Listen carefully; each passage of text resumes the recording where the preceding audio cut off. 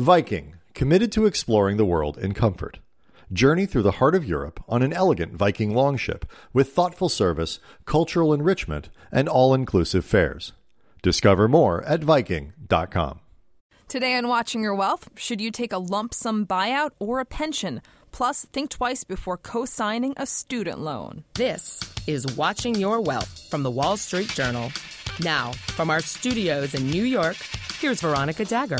This is Veronica Dagger, and you're listening to Watching Your Wealth, where you learn all you need to know about building your wealth and protecting your money. Coming up, why you should think twice before co-signing on your child's student loan.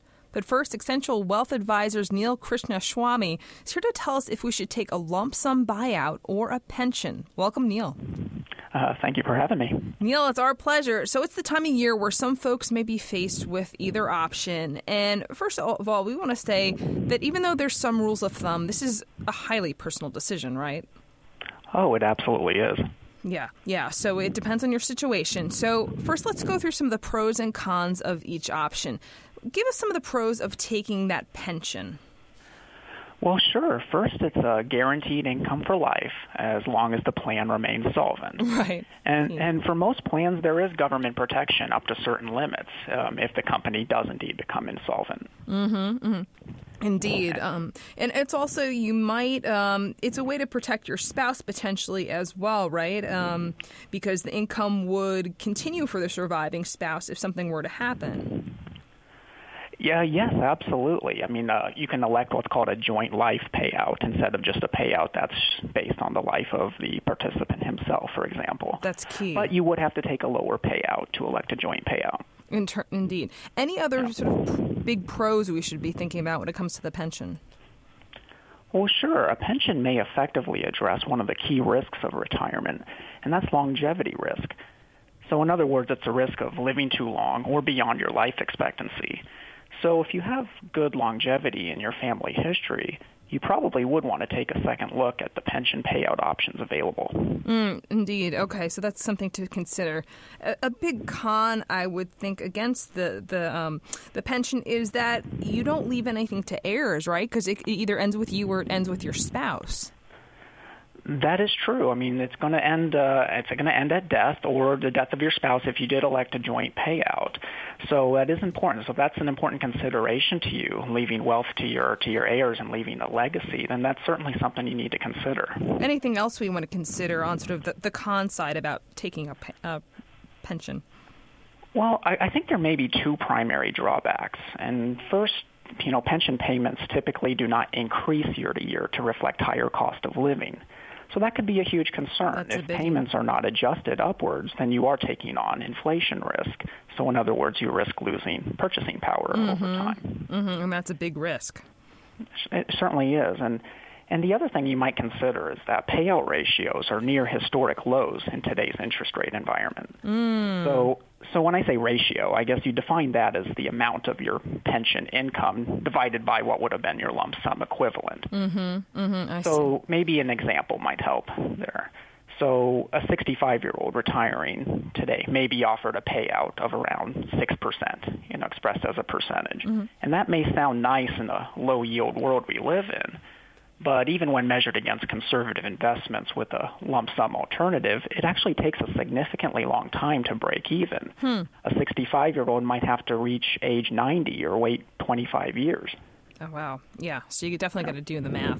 Let's jump to the lump sum option. When I think of that, I think, hey, this could be a great option because I'm going to get my assets up front, and then I can go ahead and invest in how I want to invest them.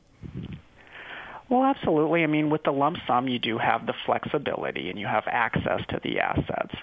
So if you ever had the liquidity need, you have that with having the assets available. And if you invested well, say in a balanced risk portfolio of stocks and bonds, you potentially could generate a similar type of income you'd receive through a pension, but you would just be doing it through your own systematic withdrawal plan. And so, if you didn't want the burden of managing your money, you could also hire an investment advisor. That's and true. then you have the potential to leave unused assets to your heirs as well. That's another nice benefit. You don't have to worry about the plan solvency or any other sort of company risks in that regard. It's sort of out of your mind. You have that money right then and there. In terms of the cons, any other big pros to taking that lump sum we should think about?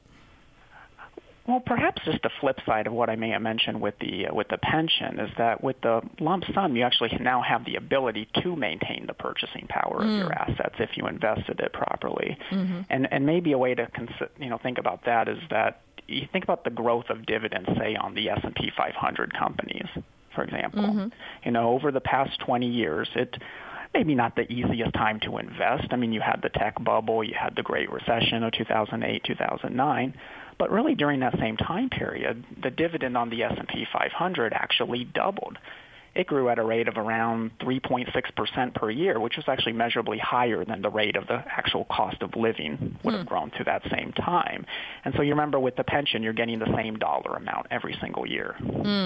All important considerations. And on the con of taking that lump sum, you've got all this responsibility yourself. So you need to think about, are you ready to manage that lump sum or find someone to help you manage it? Absolutely. I mean, you're agreeing by taking the lump sum, at least implicitly, to take on that investment responsibility and market risk. So if you're the type of person who can't or won't ride out the inevitable market downturns, then you may be better off with the pension. It would be a better alternative than making the wrong investment decision, a bad timing decision, or spending decision that actually results in depleting your portfolio. Excellent tips. So we've got about 20 seconds left. Any last tips on how we can consider the decision between taking that lump sum buyout or the pension? It is really, case specific. It is your personal situation, but really one of the real drawbacks to consider right now in taking the pension is the interest rate environment we're in. And, so it's, in our view, sometimes investing in the markets could be the most ideal way to build wealth. But, if you don't have the interest in investing or hiring an investment advisor, then the safer approach could be to take the pension. Gave us a lot to consider. Thanks so much for the tips, Neil. Oh, you're most welcome. And coming up, a word of caution before you co-sign a student loan. Stay with us. Hi, this is Kevin Sintamong. This is Beth Kracklauer. Check us out on the Off Duty podcast. We talk about food, cocktails, all of the finer things in life. Check us out at WSJ.com/podcast. And become a subscriber on iTunes. WSJ Podcasts. Listen ambitiously. Now, back to the show. Think twice before you agree to co-sign your child's student loan. Sure, you may want to help them out with their pricey education, but know you'll be on the hook if your student defaults on their loan payments. That could ruin your credit if you don't pony up. Co-signing could also make it difficult for you to refinance your mortgage or take out a loan for, say, a new car. Not to mention, footing the bill for their monthly loan payments could leave you short of retirement funds, and you can't get a loan for retirement. This has been Watching Your Wealth, a production of the Wall Street Journal. I'm Veronica Dagger. For more information, check us out at WSJ.com/podcasts. Thanks for listening. WSJ Podcasts. Listen ambitiously.